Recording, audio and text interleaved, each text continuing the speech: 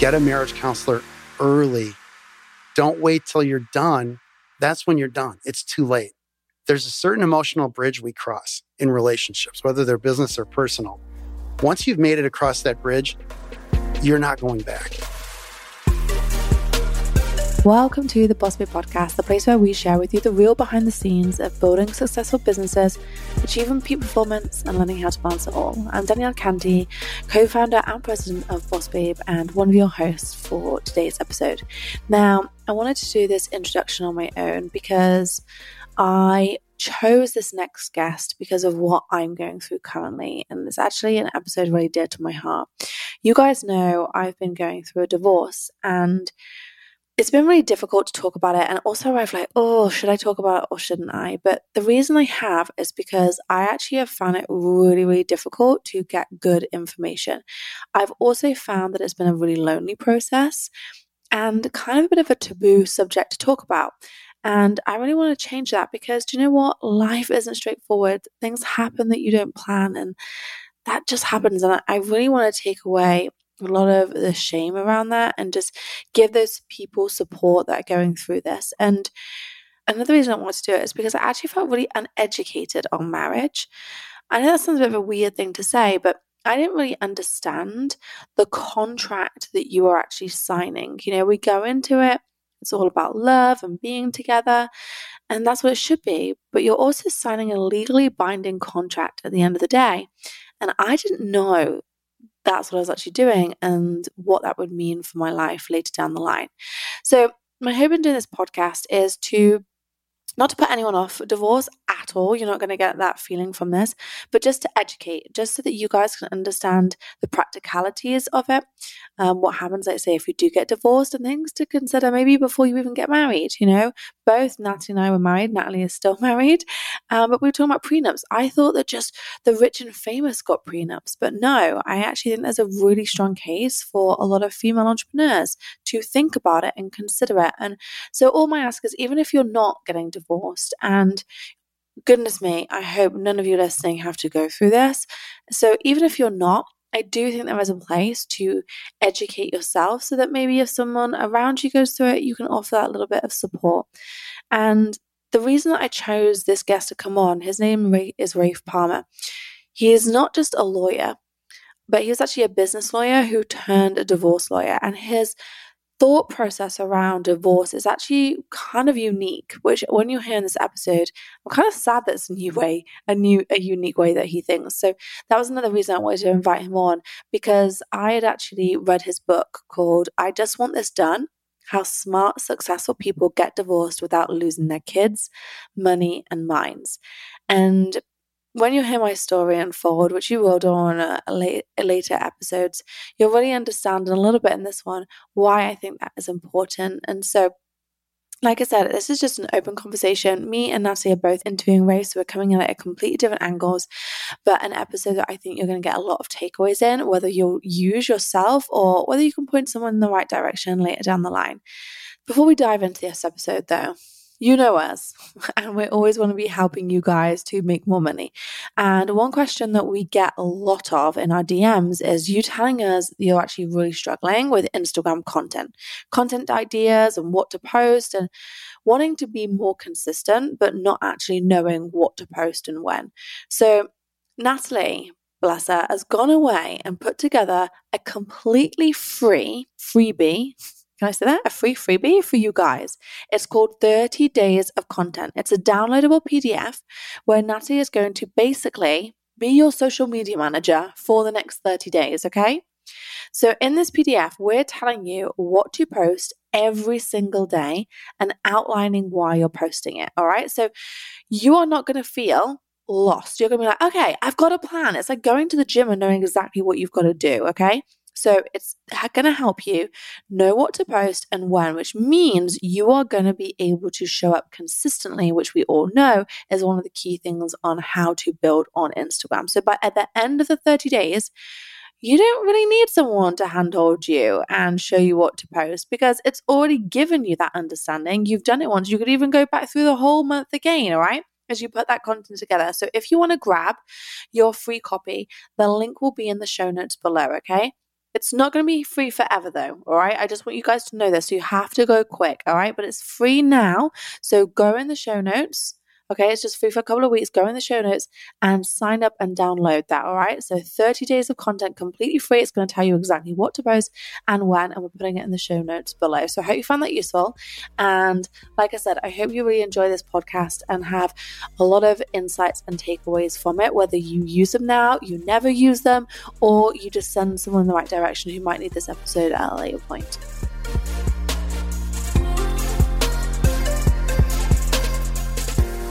So welcome to the podcast, Rafe. We are really excited to have you on today. Thank you. I'm very excited to be here. I appreciate it. And today's going to be an interesting episode because we are talking about the D word. And that is divorce. And those who have been listening to the show will know that I am in the process of getting a divorce. And I wanted to actually have you on this podcast because you actually gave me some advice. And the advice that you gave me as I've been going through my divorce was really interesting and a perspective that I had not heard before. And as I've kind of been going through my journey, I feel like no one has the intention to get married and then divorce. But what I've realized is how uneducated I was, how I didn't really understand for a smart woman. I like to class myself as a smart woman. I didn't really understand the contractual obligation of a marriage. And so I wanted to host this podcast because I was like, hang on a minute, we need to be having this conversation. Yes. So that people know what they are signing, what they are getting into, what a marriage actually means beyond love. Because yes, it has this beautiful story, fairy tale ending of this love and you're joining, which is what I went into it with. But also there is the ugly side that not all marriages work out. And that's the truth of it. So why is it important to be having this conversation from your perspective? It's critically important because people spend so much money, time, and energy getting divorced, and they make mistakes when they get married, not realizing the degree of the commitment they're making, as you point out. 60% of marriages under age 25 end in divorce. And if people get married over 25, they have a 25% less chance of getting divorced. So there's a direct correlation between education and economic achievement and success in marriage. People getting married later tend to have much more successful marriages. Wow, interesting. So it's younger people don't think about these things. Nobody told them that they need to think this through, that in fact, a marriage is a business partnership. It's a romantic partnership, but it's also a business partnership and it works just like one. Okay, so let's start there then, right? So we're just going to jump in the deep end. We know that you're in love. We know that you want to get married. Sure. And I know that it's different from different countries and different states. But when you sign a marriage certificate, what does that contract mean? The contract means that your assets are pooled, no matter who earns them. The assets earned during the marriage are shared between the two of you, generally equally in the event of divorce, not necessarily, but essentially like a partnership, you are equal partners and jointly sharing all the assets, even if only one person earns those assets during the marriage. So that's in the game. Also, on top of that, the duty to pay support in many states in the United States. So alimony requirements from the person who is the moneyed spouse or the person making more money to the person making less money. States vary on that, obviously, but that's another significant obligation. And also getting married, there's a significant amount of estate obligations that are automatic as a matter of law. You don't have to sign a will. If you get divorced, sometimes money's going to go to your spouse without you even doing anything. Like if you die and your estate gets probated, even if there's no will, your spouse may be getting assets depending on the state and the state law. So there are a number of obligations tied in with marriage beyond just the romantic one. So Natalie, I'm curious, right? So when I got married, I was like, oh my goodness, my mum and dad are married. They're still married now, like 40 odd years. Amazing. So I just got married thinking, oh my goodness, I'm getting married. Like, this is it. Like, I never considered any other ties other than I was like making this loving tie. Did you, when you married Stephen, did you really understand like the magnitude of, any Rach just kind of throwing some statistics at us and some detail, but what was your kind of thing when you got married?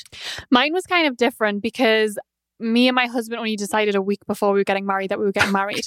Yeah, this is a good story. It was like more of a like, oh, we can do this visa thing together. Like when we met, it was one of those things like, I know I want to be with this person, so it made sense.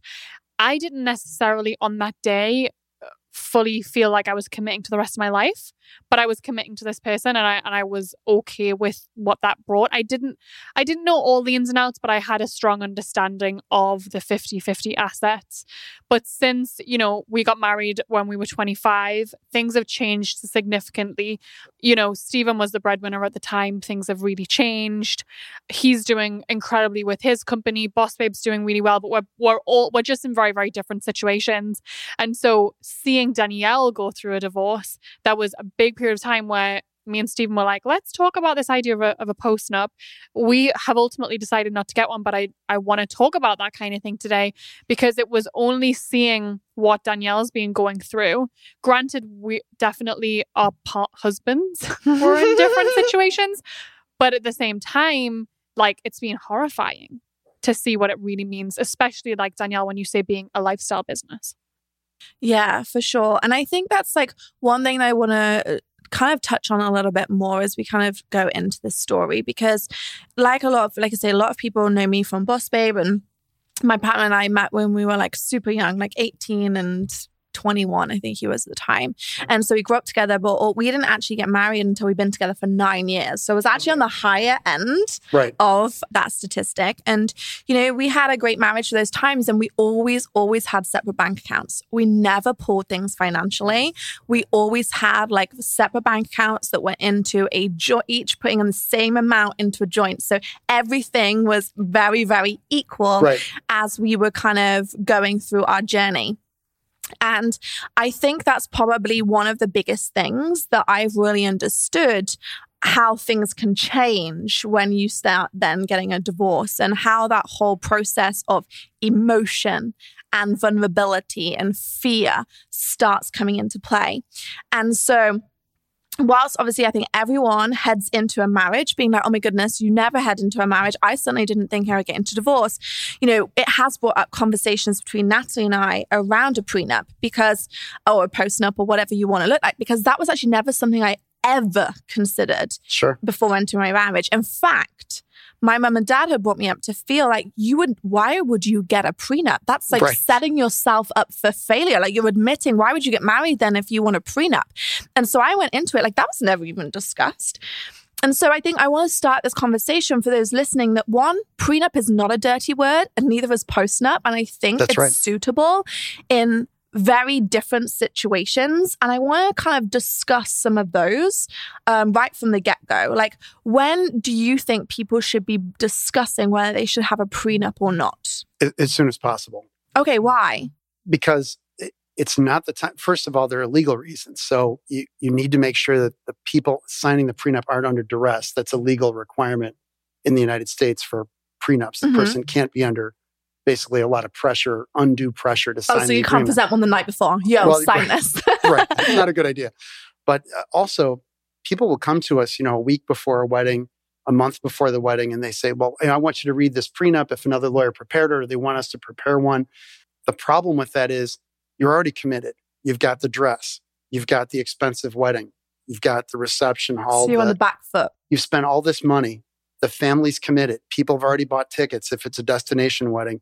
What happens if things don't go well in the discussions and somebody doesn't want to sign, or things get sticky? Now we've got the pressure of the wedding, the family pressure on top of that, and now the prenup discussions are difficult, and we're layering more stress on top of what should be a happy time in your life. So there's sort of just a logical reason to do it as far away from the wedding as possible, as well as a legal reason. But I'll take it one step further.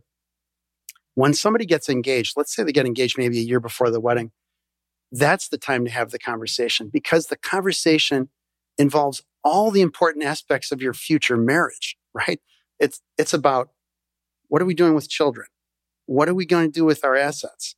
What do we want to do if one of us dies? What are your thoughts about infidelity? Does that mean, because you don't know if that's going to happen, but you should have these conversations, because it's all about this commitment to a major partnership that theoretically could be lifetime. So the earlier you have that discussion, the easier it is to have that conversation without the pressure of the dress, the wedding, the reception hall, the church, and all the people already committed to come. So it's already difficult enough to have that conversation without layering on the pressure of the wedding itself. And I get that, but who should be having a prenup conversation? So like, is it just people? So, okay, here's my thing. I thought prenups were for like really wealthy people, the people coming into marriages with like, I don't know, like family wealth and things like that. But my feeling is now, if you're a small business owner, and Natalie and I, we can have this discussion because Natalie and I disagree on a few pieces of this. But my feeling is now is if you have a business or a small business and you don't have children at home, or you is going into marriage and not having children, then there should be a prenup on the table. I agree with you. I think far more people should have a prenup than actually have them. Mm-hmm. Just like an estate plan or, will and trust isn't for just the wealthy. It's really for a large cross-section of people. The prenup provides a planned landing for people getting divorced, a controlled landing, rather than just the potential crash landing of a divorce case with no controls. So a prenup is relatively inexpensive. You can spend anywhere from, depending on where you are and what type of lawyer you hire, $1,500 to maybe $20,000 on a prenup, but you're buying yourself insurance that if it's done properly, it will protect you in the event of the divorce and also provide the outline for how the case will be resolved. So you're providing, again, a controlled landing for both of you, not just one person, but clear guidance as to how it will be resolved, and you're signing that agreement and it's binding. So let me ask you a question. Do you think I'm crazy for not having one? Do I think you're crazy for not having one? I don't think you're crazy for not having one. I didn't have one when I got married the first time. Do you have one the second time? I absolutely do. And my wife is also my partner in my law firm, SGG Divorce Law.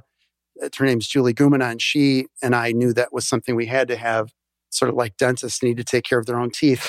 So it seems a like lawyer, a divorce lawyer without a prenup. Yeah, I could see that. Like if I'm advising everybody, we probably should have one ourselves. But initially, I was married at 21. We didn't have anything. We just had our educations. Actually, my first wife was a school teacher at the time, and I was just starting out in the practice of. I was actually starting law school. So she was the wage earner at the time, and I wasn't. So certainly, like you said, when you get married, you're not planning to get divorced. And I want to assure people, the prenup is not a plan to get divorced. When you put on a seatbelt, you're not planning to get in an accident. Nobody. Ooh, I like that analogy. Thank you. Nobody wants that to happen. But it's better to have and not need than need and not have. If that's the message I would say, that would be it. I don't think you're crazy for not having one. There is such a thing. I've heard the term poor man's prenup, poor person's prenup. That is the law of each state in the United States is pretty similar that, yes, you'll share the marital property, but if you had property before the marriage and kept it separate, it will remain separate, as will the growth in that. So if you had a 401k before the marriage, that portion that you had would remain yours. If you owned a business before the marriage, that remains yours. The income becomes marital, but not the growth in the business itself. Natalie, do you want to share are you open to sharing your perspective on why you feel not so yours will be a post-nup at this point. Yeah. So for me, I think an outsider's perspective to look at it, when we first got married, we didn't really have a lot. Stephen had some things, but we didn't have a lot. And since, we've both grown really significant sized businesses. However, for me personally, and this is a very vulnerable share, I'm a very 1 foot out the door kind of person. Okay. I'm always looking at the 10-year plan. I'm a Capricorn. I've probably thought about the worst things that can possibly happen, and I've got a plan for all of them, which is really interesting because then you would think, well, why don't you have a plan as a prenup? But one thing I realized with my relationship is for quite a long time, I was 1 foot out the door and I wasn't fully giving it my all. And so when we had the post-nup conversation and he was really open to it came about when we're starting to plan for kids and stuff. And I wanted to put it on the table and look at it. And I felt like this was an element giving me another foot out the door. Sure. And I felt like, you know what? Because we've been through some hard times. If this is really going to work, I need to actually give it my all energetically. And so in that moment, I just decided for me that it wasn't the right fit. Absolutely. It's an intensely personal decision, and everyone has to make that decision for themselves, obviously. A postnup is a bit of a different creature because you're already married, and with a prenup, just the promise of getting married is enough. The marriage closes the deal. There's no consideration required in the prenup to get the prenup to be binding. But in a postnup, you have to give something that's binding. You have to give valid consideration for it. So for example, with kind of the classic example of a very moneyed spouse, like one person has a lot, the other person might not be earning as much, or there's a stay-at-home individual in the marriage. I had a case, a multi-million-dollar case where it had been a long-term marriage, and the wife in that case felt that she wasn't empowered, that the husband controlled the finances. And so her insistence was that the finances essentially be divided and stay married. One of her conditions for staying married was, let's divide a large portion of our finances. X amount of it will be mine now. X amount of it will be his now. And there will be a pooled amount also. So it was really a two-part agreement. Part one was, what are we doing when we're married with our finances? Part two was, what happens in the event we get divorced? And the consideration for that was the substantial amount of assets that she gained from that transfer of assets in part one. So that's kind of a classic postnup. You've got to give some value for the things that you're asking for in exchange in the postnuptial agreement. Let's take a minute to talk about one of my favorite educational platforms, Masterclass. I have been referring back to this platform for years, and I love that you can simply log in and take inspirational classes from world-class coaches no matter where you are. If you haven't explored Masterclass yet, go to masterclass.com/bossbabe and scroll through some of the categories. I think you'll really love what you see. One of the latest classes I tuned into was Anna Wintour's class on creativity and leadership. She takes you into her office as Vogue's editor-in-chief, and it was so inspiring to learn about her leadership style, team culture, and how she encourages creativity in her team. Not only does Masterclass have tangible business development classes that you can watch at your desk or listen to on the go, but it also includes classes in 10 other categories ranging from food, home and lifestyle, music, wellness, design, and so much more. There are over 200 classes to choose from, with new classes added every month. This year, learn from the best to become your best with Masterclass. Plus, every new membership comes with a 30-day money-back guarantee, so there's no risk. And right now, our listeners will get an additional 15% off an annual membership at masterclass.com/bossbabe. Get 15% off right now at masterclass.com/bossbabe, masterclass.com/bossbabe. The other day, the team and I were talking about how much our audience loves biohacking. And whenever we release content based around creating better habits for our lifestyle and health, you all seem to really soak it up and request more. So I wanted to share about our podcast sponsor, Prolon, today, because I've never seen a company like this. Prolon is a revolutionary plant-based nutrition program that nourishes the body while making cells believe that they're fasting. There are so many strategic benefits to fasting, and Prolon helps you hit these goals without actually needing to fast. Prolon's 5-day program includes snacks, soups, and beverages, all designed to keep your body in a fasted state. And you get everything prepackaged, labeled, and ready to go, so there's no guesswork. It's super simple, and it works. Extended fasting of at least 2 to 3 days has proven to produce unique benefits like cellular rejuvenation, metabolic support, and increased cardiovascular health. So, if you're ready for a fasting program that doesn't leave you hungry or exhausted, and instead gives you more energy, I highly recommend giving Prolon a try. Right now, Prolon is offering Boss Babe podcast listeners 10% off their 5-day nutrition program. Go to prolonlife.com/bossbabe. That's PROLON life.com/bossbabe for this special offer. prolonlife.com/bossbabe. And just going back to your prenup, Natalie, or lack of want, I actually have heard that, I have through this journey, it's really interesting, right? I have never had freaking divorce conversations before. Never. It's never something you bring up to people. Right. Then when you start going through a divorce, and inevitably it takes such an emotional toll and a time toll, you do end up talking about it. People around you know that you're going through it. And so It's actually been really interesting, the conversations that I have had through going from this. I've seen behind the scenes of some very, very successful people, them sharing their experiences with me. And a lot of them got absolutely annihilated in their first divorces, right? And I'm talking like, really, they were on the back foot, which we can definitely talk about when you're the breadwinner, what that looks like. And they've got married again without prenups. I was like, Really? damn. They were Really rolling the dice. yeah, Okay. really rolling the dice. And Okay. their feelings were like, well, yeah, like, if these guys were actually these people I'm referring to are men, they're like, well, if we end up divorced, like I want her to have that. And I'm like, wow, Okay. that's amazing. So I do think like, it really is. And I don't want this podcast to come across in any way, shape, or form. I'm like, yeah, everyone should have prenups. Like, I don't feel that way, but I do feel like everyone should be educated on the option to have a prenup, because I don't feel like I was. And I wish I had known what that had looked like. Sure. Because that would have maybe had two outcomes. One could have been like, okay, having those upfront conversations right from the get-go. Or two, when I decided I wanted to get a divorce, I would have been better prepared legally to get out of my marriage. Correct. Because what I started to uncover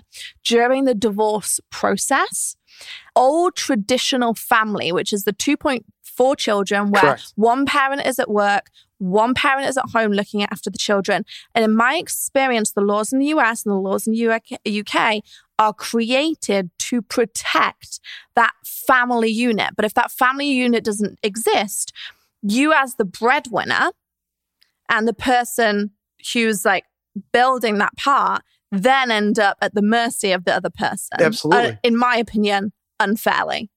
And until the demographics shifted, 20 years ago, when women became very successful in business and started having similar success as men, or even far better, guys were saying this for decades.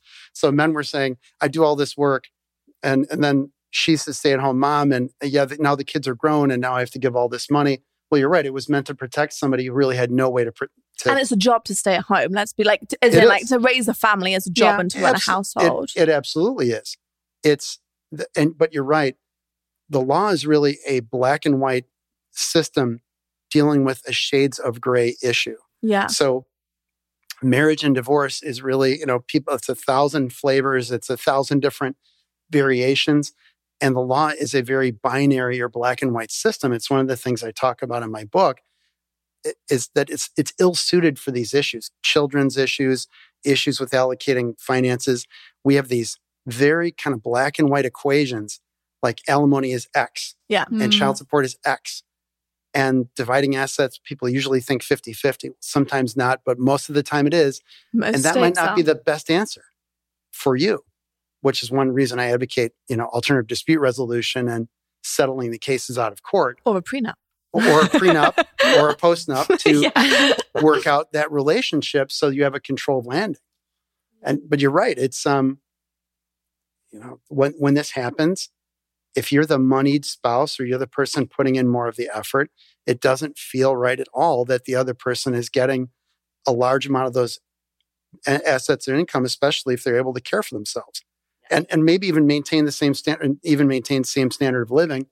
But the equation says you still have to give X amount of dollars to the other person. I like what you said around the law is black and white, dealing with a gray area. Yeah. That's what I felt. And I felt that gray area has been so biased. And I just have found this whole process being on the back foot and just being like, well, right. I can't. It's almost how like do I even deal with this? There's nothing you can do almost. No. You feel very helpless. It's like you just have to roll over. Right. And it's crazy to witness. It's really crazy to witness. I just want to ask one thing, just going back to what you were outlining about a prenup. You were mentioning there was a couple of things. There was money, there was infidelity, and was there something else? Well, really, Children. The prenup is really prenups basically deal with division of assets, protecting separate assets and defining what that is, defining when you create joint property and the gain in that property, and then dealing with alimony. Is there going to be alimony? How much will it be? Those kind of things are in there. And also things like health insurance, who's paying for attorney's fees in the divorce, All those types of things can be nailed down in the prenup. Children's issues really can't be. Those are left open because the court needs to approve those. Since the court needs to look out for the best interest of the children, and there are too many variables. Like when you get married, we don't know how many kids you're going to have. We don't know if maybe they might have medical issues, God forbid, or who knows. So the court doesn't allow you to have that all nailed down in a prenup. Can you have in a prenup, hey, if we don't have children, this is how it's split. If we have children, this is how it's split for the household homemaker. You probably couldn't do that. It might depend on the jurisdiction, but you couldn't base it on the number on the children, because that's an area the court doesn't like to touch. You can base it on earnings for each person, how much of each you've earned potentially, any number of other variables. You can do everything, but about the number of kids, really can't do that. I also just want to flag, because I think this is really important. We're sat across the table together, and the listeners will probably hear. I'm very emotional about this. It fires me up. Sure. I am in it right now, guys. I'm not going to lie. And I think this was one of the really important things from our conversation, and why I wanted to have you on, Rafe, because your book that you have written is called I Just Want This Done: How Smart, Successful People Get Divorced Without Losing Their Kids, Money, and Minds. That's a freaking really good title. Thank you. And honestly, I try and say that in my head so many times. I don't even have kids. I don't even know. My heart goes out to anyone who divorces with children. I think it just adds a whole nother layer to this. But I think this is what I really want to get over as well. When you are going through a divorce, anyone listening to this who hasn't been divorced, you don't realize the emotions that it will evoke inside you. I would say I'm a very, very level-headed person. Natalie will tell you I'm really hard to rile. Aren't I? I'm pretty chill this time. She's not agreeing with me right now. No, I don't think. Yeah. But it's been a roller coaster for me, let's say. And so I want to just you gave me some advice. And you are like, Danielle, put your business hat on. Because we had a conversation and I was getting really emotional. I was getting probably a little bit irrational. I was getting a little bit fiery. I was like, this is not fair. I want to stamp my foot. I'm in that gray zone, Rafe. That's right. So, I felt so hard done by. And your words to me were, Danielle, if this was a business decision, you would not solve a $100,000 problem with a $200,000 legal bill. Absolutely. Calm down. Right. And I was like, okay. So talk to me what you see in divorce cases. Well, that's the principal theme of the book is using a more like a business-like approach to evaluating your divorce, trying to keep your emotions out of the actual decision-making process as much as possible, getting help if you need it from counselors, psychologists, financial professionals, build a team, use them any way you can to get advice. But people who let their emotions govern their decision-making process usually end up on the downside in a divorce case. Because look, marriage is the intersection of everything we hold dear: love, sex, money, and children for some people. And when those things get disrupted, we get upset. It makes us scared, angry, lonely, confused, any number of natural human emotions, because we all have a need to be loved. We have a need to be cared for, respected, take care of our children, and feel safe. And those things get messed with in a big way in a divorce. When that happens, people get upset, and it's easy to understand that people get emotional.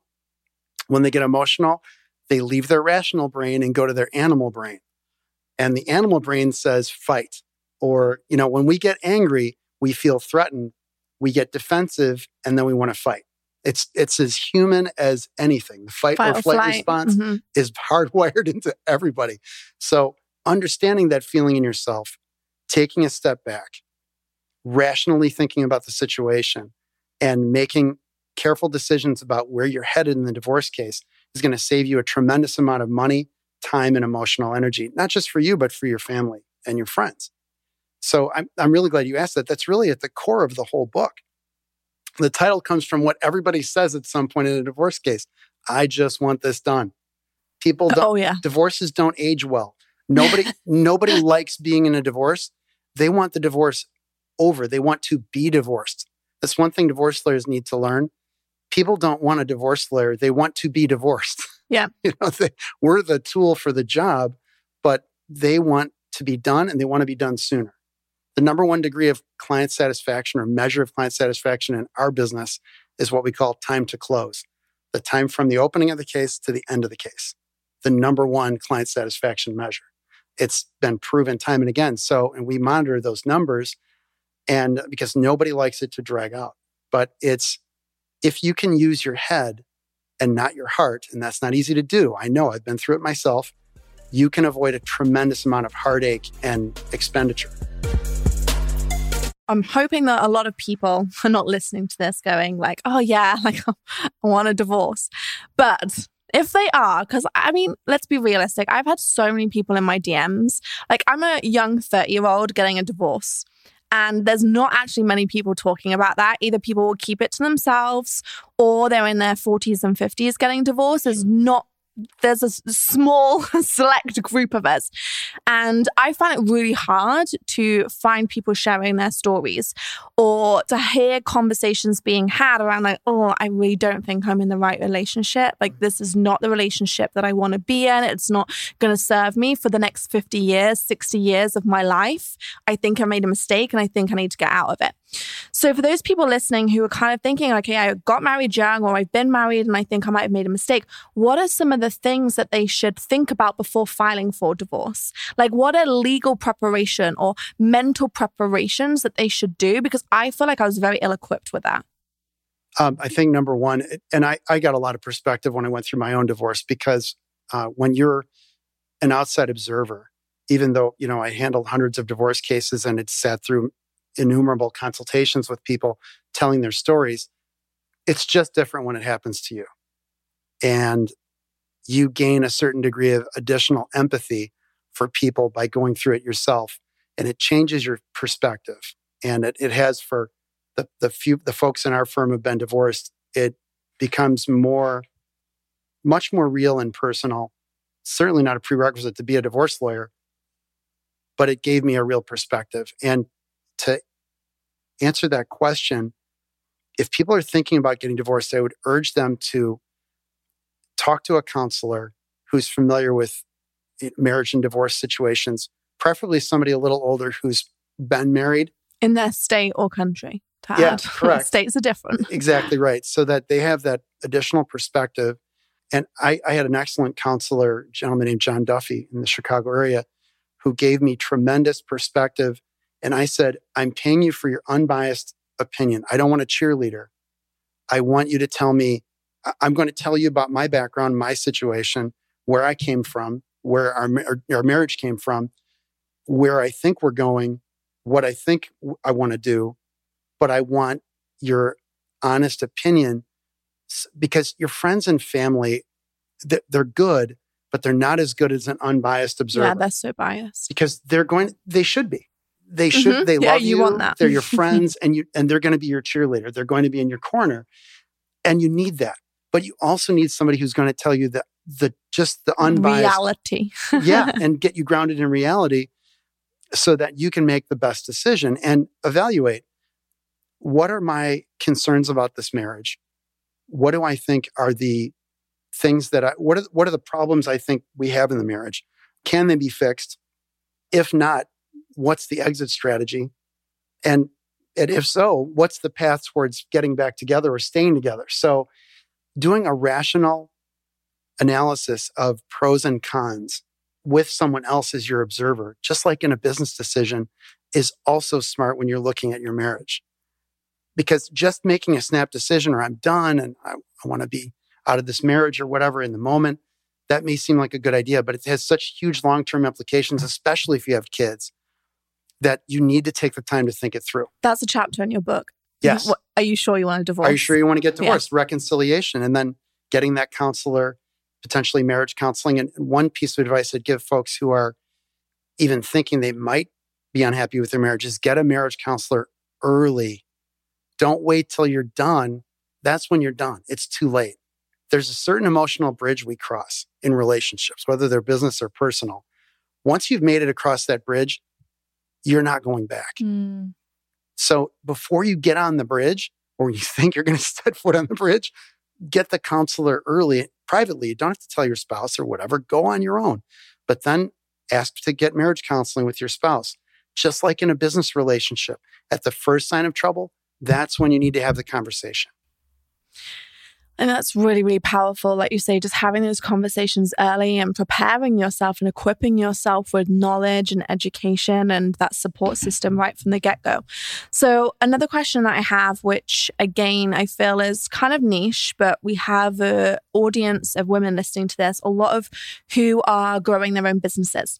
I really want you to talk around how people who have small businesses can protect themselves in this, because the people that I've spoke about and the people I've heard the horror stories from are the people who own businesses. And they're not huge trillion-dollar businesses or multi-million-dollar businesses. They're small lifestyle businesses that they get their income from, that they get their lifestyle on.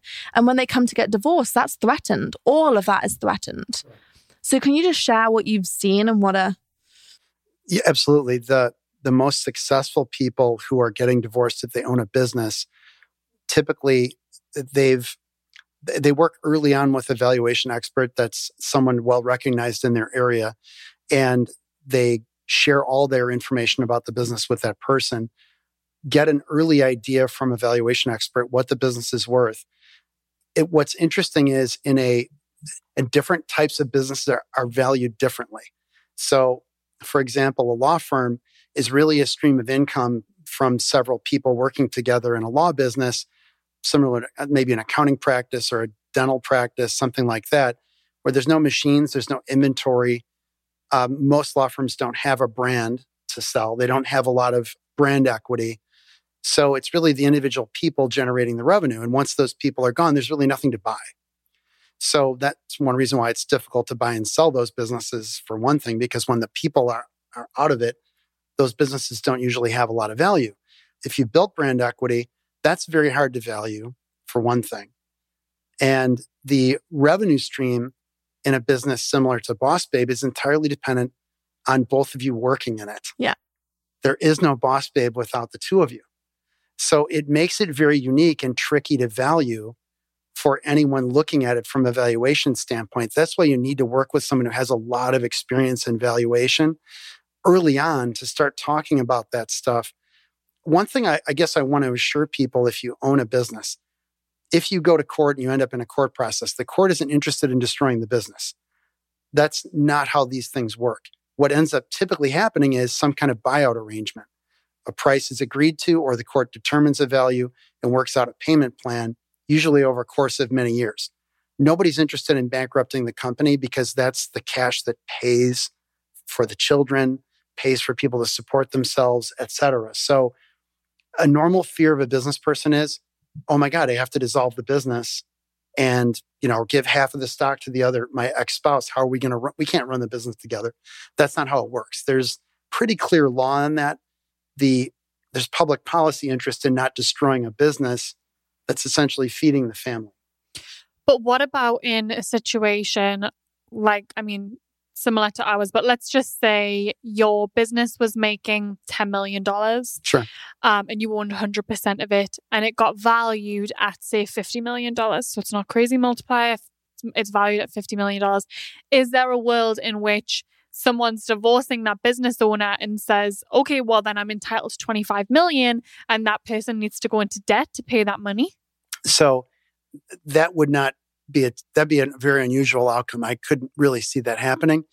The typical valuation difference would be somebody saying the business is worth 10 and the other person saying it's 13 or 14 but so the differences are more like that. In our state, in Illinois, the court can't go in the middle. The court has to pick one or the other.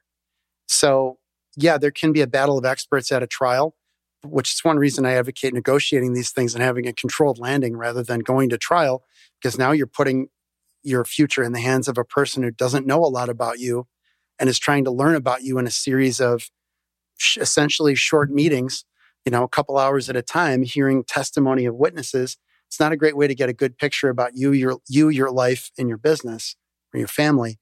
So negotiating it is the best option. But with respect to valuing the company, there's the only best way to be ready for that, if you don't have the prenup, is provide the information early that is needed to value the business. work with your own expert right away. Do that quickly so that you've got a basis to be ready for what's going to come. Then also engage your expert to critique the other expert because they're going to need to analyze. And also the credentials are important because you're going to have potentially a battle of two experts. So you want the person with the better credentials. That person then is going to be critiquing the report and the analysis of the other expert. And that analysis will be very important. That's really good advice. Like, I did not know that coming when I was first getting divorced. And I feel like if I'd been told that earlier on, then that would have influenced things. And like you said, the key to a divorce is speed. Yes, speed is life. Yeah. Absolutely. And so I think that's actually really great advice for anyone thinking about it. We haven't spoken about children because Natalie and I obviously don't have children, but I really just kind of want to get home. Like, obviously a divorce is not ideal for any family situation, but obviously I'm, seeing family members and stuff go through divorces. There are situations where actually a divorce is more favorable than the parents being together for the children's welfare. And how do you advise people who are divorcing who have children to look at this process? Thank you. If I could, I'd like to cover one thing you mentioned, the last point you mentioned, and then I'll get to the children's issue. The thing about speed being critical, if you're in a growth business, if your revenue's increasing and you're having success, as the divorce proceeds, people don't realize the dollar values can go up. The numbers move. So if your business is on a rocket ride upwards, the sooner you get done, the better off you are, because as you're making money, you're just throwing that into the marital pot. People make a mistake on this all the time. They look at the number at the beginning of the divorce case and they think those are the numbers. No, they keep moving the whole time. So you have a divorce case that takes 1, 2, 3+ years. It's 3 years? Oh yeah, in Cook County in Chicago, divorce can be 3+ years. What? If you go to trial, yes, absolutely. I cannot imagine that. I did not realize that. Right. And even in the counties where a quick divorce at trial is like a year. Yeah. Oh my goodness. So you can imagine what can happen with a business inside 2 or 3 years. It could be a tremendous amount of additional revenue. The valuation can change. The value of the company goes up. So that's why it's important for the moneyed spouse to assess the value of their case early and essentially maybe give a little more than they should early to prevent that growth later on. So that the message I would have for folks who are on the way up is assess things early, have a rational look at it, and make an offer early. And really try to make an effort to get it done, because time is your enemy. Absolutely. If you're on the other side, I guess it's different. Then I guess time is your friend and you can wait.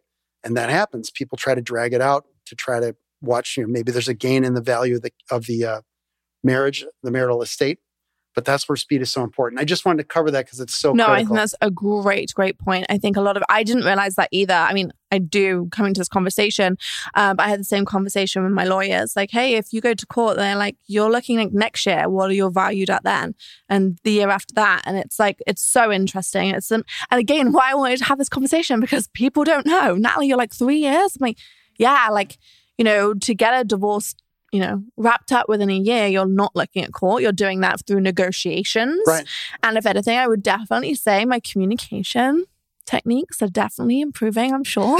So I'm holding on to it. I'm learning so much right now. Good. But yeah, I do think that it's important, like you say, to just lay these things out so people really do understand what this process looks like. Because again, I had not heard it spoken about. So yeah, let's come back to the kids. Please. Because there's going to be a lot of people listening with children. And I think that's a really, valid point. Absolutely. And I discuss do's and don'ts with children in the book. And it seems like common sense advice. But these are things I've gleaned over 20 years of representing divorce clients, and we in our firm have seen that the first thing is always put the children first. So it's very tempting when, when we're emotional, we're upset. People tend to get very inward focused in divorce because we're emotional, we're hurt, and we are seeking comfort and solace, and the kids sometimes get pushed to the back. And it's critical, absolutely critical, that you sort of suck it up and put the children up front, because they will remember this for the rest of their lives. The worst day of my life was the day that my first wife and I told our children we were getting divorced. I still don't like thinking about it. I write about it in the book. And it's horrible. And even when you do it right, follow the recommendations of a counselor and all that, it's one of the worst things you'll ever do. So putting the children first, giving them comfort, certainty, trying to nail down things so that the kids are very selfish by nature. They want to know what's in it for them. How are things going to be for them? Are they going to be the same? Are they going to see their parents like they did before? Are they going to live in the same house? And they're scared. No kid, even in a tumultuous marriage, children want their parents to stay married. So understanding where your kids are coming from is critical. Putting them first is critical. And trying to avoid like bad-mouthing your spouse, especially in front of the kids. That's a big no-no. Don't badmouth mom or dad in front of the children. Leave the adult stuff away from the children. Try to keep their lives as consistent as possible. As much as you can keep the same is good. So can you stay in the same school district if at all possible, keep the same friends if at all possible. So when we separated, we have a vacation home, and I made sure to keep taking them to the vacation place in the summer, just like I always had to have consistency. And my first wife was so great about cooperating with me. We didn't get into these crazy fights about the children. When people treat kids like possessions, like their property, that's when it gets really ugly. When people say, I call them balance sheet parents. It's like, well, I want X amount of time. Well, I want X amount of time. Well, what do the kids want? Now, if they're little children, they don't know. But if it's a 15 or 14-year-old, what do they want to do? They usually want to be with their friends. They want to have their school activities and try to continue as normal as possible. And certain parenting schedules might be really bad for them. So there's so much involved in this, but the critical thing is put the kids first, think about what their needs are, and be flexible with your ex. I can't emphasize that enough. Also support your ex too, because they're going to need your help sometimes. And helping them is setting a great example for your children. And you're going to look good to your kids that you care about the family, because you're still a family, even though you're divorced. You have children together. And you're going to be a family for the rest of time. You're going to have weddings, graduations, other family events where you're going to want to be together. And you want to sit on the other side of the stadium when your daughter's playing basketball, or can you sit together and be civil? I think that's so important. I've got family members, like you say, one of my family members really had to consider like where her parents were staying for her wedding. They had to be on different tables, far apart. Having my parents at my graduation, it was a nightmare, and the way they handled it, I still remember to this day my parents getting divorced, and I was 3. So I think it's so incredibly important, and I've seen what it's like when it's not handled appropriately. Yeah, I think it's. Yeah, you can talk to anyone and they'll have a story, personal story like that, and you still remember it. Yeah. That's the indelible mark that our actions have on our children that we can avoid if we're careful. Now, if you have a spouse who's abusive or whatever like that, that's something that's beyond your control.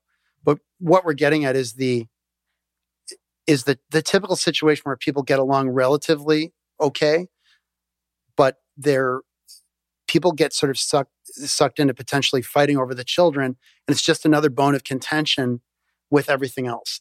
And it's so unfortunate, and it's avoidable if people just put the effort into it. I tell a story in my book about one of my sons, a girlfriend my son had in high school. Her father made her go to his summer place every weekend in the summer, even though she had no friends there, had nothing to do there. It wasn't like on a lake or anything. And the gentleman just brought his significant other up there who she didn't really like. And so she was just forced to sit there all weekend. And she said to my son, when I'm 18, I'm never going to see my father again. Wow. I mean, is that a price worth paying? That's the kind of thing that happens. When you're 18, when the kids turn 18, all bets are off. The parenting agreement that you fought over in court goes out the window, and the kid does what they want to do.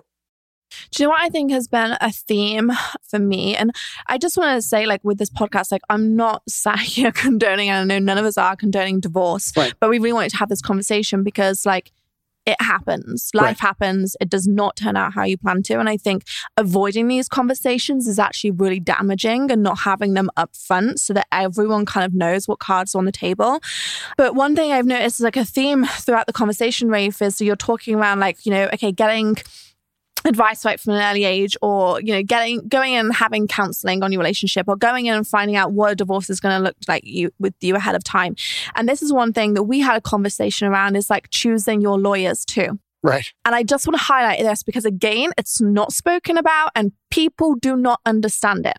So my biggest takeaway was choose your lawyers wisely. There is the misconception, like when you're getting divorced, it's like, oh my God, armors come out, like the swords come out, the shields come out, like you're going into battle. But I think that's the worst way that you can actually address a divorce, particularly if you have children as well, right? That's when they're going to get the most harm. And my experience is some law firms, divorce law firms, like to litigate. They like to go at it, really fight it out. They will do all negotiation through divorce lawyers. And we know that's expensive. It gets freaking nasty. And it just is never really ending on any good terms. And I think that's one of the other takeaways for me, is like choosing a legal team who support you in going through mediation, who support you in having contact still, if you can, with your ex, particularly if children are involved. Right. Because I do think it's very easy to lawyer up and go after the most expensive, like notorious lawyers possible. But ultimately, I think that does cost money for everybody. Everyone involved, it costs more for. Would you agree? Correct. That type of lawyer or law firm can be the right tool for the right job. But too often people go there thinking, well, that's going to be the best for me in all circumstances. And just like you have several tools in a toolbox, it's good to have an attorney that is adaptable and can not only fight, but also negotiate. Yeah. For us, battle or combat is a last resort. We should negotiate. We should evaluate the case, negotiate first, and then litigate as a last resort. Sometimes you have to do it, but hopefully you don't have to. And if you litigate, there's a way to litigate and operate in court in a smart way and still try to approach negotiations all along the way. And don't wait till the trial to start trying to settle the case. So you're absolutely right. Our system, again, is a binary system. It's a win-loss court system. It's the way it's built in the UK, US. And I talk about this in the book. Our system of training lawyers is geared toward trial practice. It's geared toward litigation. The very way we get taught is mostly about courtrooms and litigation. And there are only a couple of alternative dispute resolution courses in law schools. So what you learn once you become a practicing lawyer is you're surprised to find out that it's a lot less about gunfights in court and a lot more about negotiating, either in the hallway of the courthouse, in a conference room in your office, or in the back room in the courthouse talking to the judge in their office, negotiating in the back about a case. And you find out so many cases settled, 95% on average in the United States. Well, our point is, let's negotiate those and get that 95% to settle sooner. Let's not get to the court flex. Right, exactly. Like the one case I had where I was in court for over a year in Chicago, finally settled the case even during the trial because it just went on. And finally, the other side realized that the offer we'd made before the trial was actually a reasonable one. And they were just burning through tremendous amount of assets to get there. And they realized there wouldn't be anything left worth fighting for if we kept going at trial. It's like that whole thing that we started with. Don't solve a $100,000 problem with a $200,000 legal bill. Right. And that truism that's true whether it's a $5,000 issue or a $200,000 issue. I talk about cost-benefit analysis throughout, just like you make that analysis in business. It's critical to make that analysis in a divorce case. The question you should ask yourself while you're in that process is this thing I want getting me more divorced? Yeah. Am I getting closer to being done, or am I just stirring the pot? Yeah, quite true. And I have one last question because I feel like this is going to come up for a lot of listeners. We have some amazing, successful women listening to this and men, and they build businesses. And do you know what? They're so freaking good at building these businesses. Their spouses join them in it. Okay. Sure. So what is you actually work with your wife we right do. now. Okay, so what are the things entering a business partnership that's also a marriage? Like, what are the things that people should be wary of? Make sure they know. Just like, what's your general advice to those types of people listening, even if they're not thinking about divorce? Sure. Being similar to the discussion about marriage, being sure you understand each other's goals and concerns and your values is so important when you're entering a business enterprise with your spouse or somebody from a committed long-term relationship. And also working out the exit strategy for the business, what happens if we don't get along? It's just as, if you have a business attorney, they'll tell you, and I was a business lawyer before I did divorce work, having the shareholders agreement, that's the prenup for a business. That's what a shareholders agreement is. That's what a LLC operating agreement is. That's what a partnership agreement is. It's the prenup for a business, or a postnup, I guess. So it creates a controlled landing in the event things don't work out. So similarly to the marriage conversation, the conversation should be had about what are our expectations in this business? What if one of us puts in more hours than the other? How are we going to handle compensation? What about equity? Or do we plan on sharing equity with anybody else? And talking about those things in the future, similar to talking about children. What if we add new people in the business later? How big do we want this to grow? Having those goals lined out and having those conversations at the outset will help avoid a tremendous amount of grief later if things don't work. So true.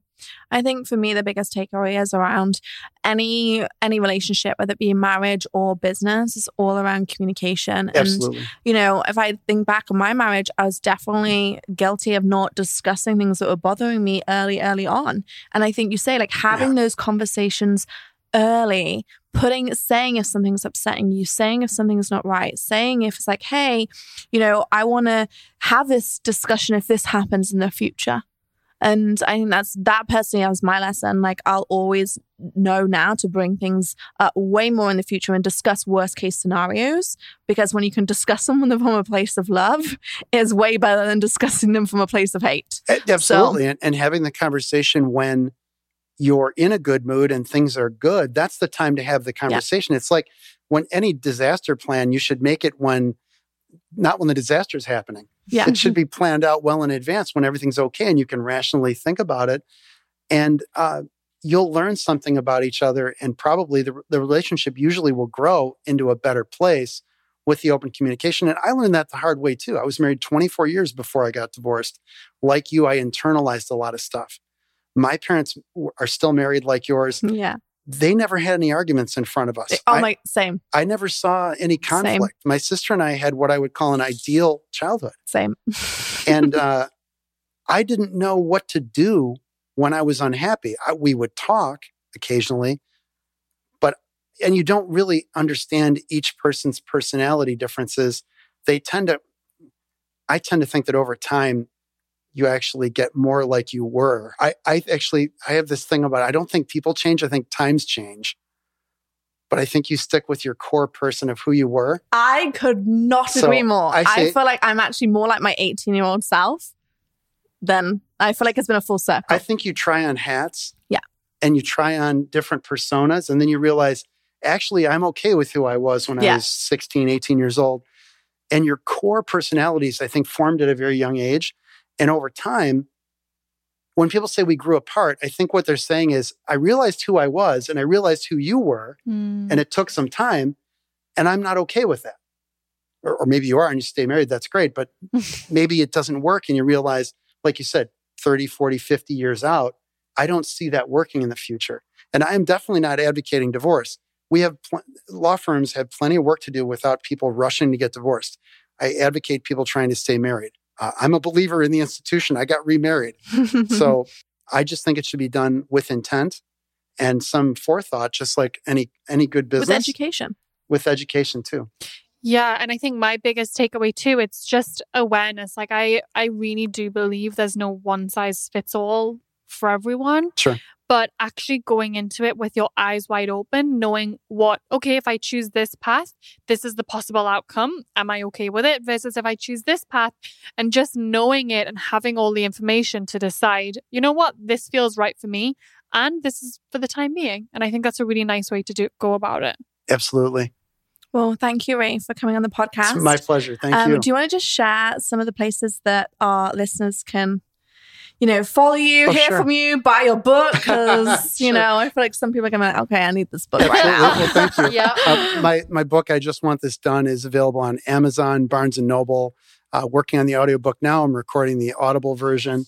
So it's easy to find online. The website is ijustwantthisdone.com. Very easy to locate. Thank you so much for the opportunity. I really appreciate meeting both of you in person and having a chance to come on the show. Thank you for coming on and having a difficult conversation, but like we opened this podcast up with, one that is about education and just information. So it's my pleasure. Thank you. Thank you so much. Okay, I feel like I'm doing a Marvel film right now because you know when you think the film's ended and it's not, and there's this extra hidden bit on the end? This is exactly like this part, because before you go, I want to reach out and ask you to mark your calendar with a couple of dates for the Boss Babe podcast, because we have some seriously epic guests this month and I want to make sure you know about it. Now, first of all, the first week of October, we are actually releasing 2 power episodes, you guys. On the October 5th, we have Mel Robbins as a guest. I've been reading her book ever since we had our conversation, and it's freaking phenomenal. She's sharing how failure actually paved the way for success and the power of, it sounds very simple, but her high 5 habits, which happens to be the name of her new book, and it's so good. Then October 7th, we are having Jay and Radhi Shetty joining us. It's actually their first ever podcast interview as a couple, and the conversations we have got to have with them are so impactful. You're going to really love it. It's a real behind the scenes, and they're talking about how their new tea brand has just dropped, but also so much wisdom about working together and how they've had ups and downs in their relationship and all the behind the scenes of that. Honestly, I'm really excited about this one, and probably not doing it justice right now and even just sharing these little bits with you. But then, coming up after that is October the 12th, and we're chatting with Lily Sabri, who is a fitness and lifestyle influencer. And get this, she went from 30k followers to 3 million in 1 year. So you can believe we asked her all the social media questions about growth, engagement, the algorithm, seriously, all the things. And then October 19th, I told you guys there's a lot coming up. We're having Brendan Bouchard. He's coming in and joining us and offering us so much impactful advice and wisdom about growing your business, leading your team, and knowing what the needle movers are so that you can head into Q4 being really prepared. We've actually been incorporating his advice ever since we recorded this episode at Boss Babe, and it's already making a massive difference. So, like I said, October, the podcast lineup is insane. Such powerful episodes, such amazing conversation, and well worth your time. So make sure you have subscribed and mark this in your calendar. Just drop me a DM at Danielle Canty and let me know what you're most excited about, okay? Because I always really want to know which were your favorite episodes, and also who else do you want to see? So if you have any guest ideas as well, I told you it was worth listening to this whole bit rant to the end. If you have any more guest ideas, drop them to me as well, because I'm always ready to bring the most epic people on here to share more of their knowledge with boss babes just like yourself. So this is actually the end now, so I'll see you on the next episode.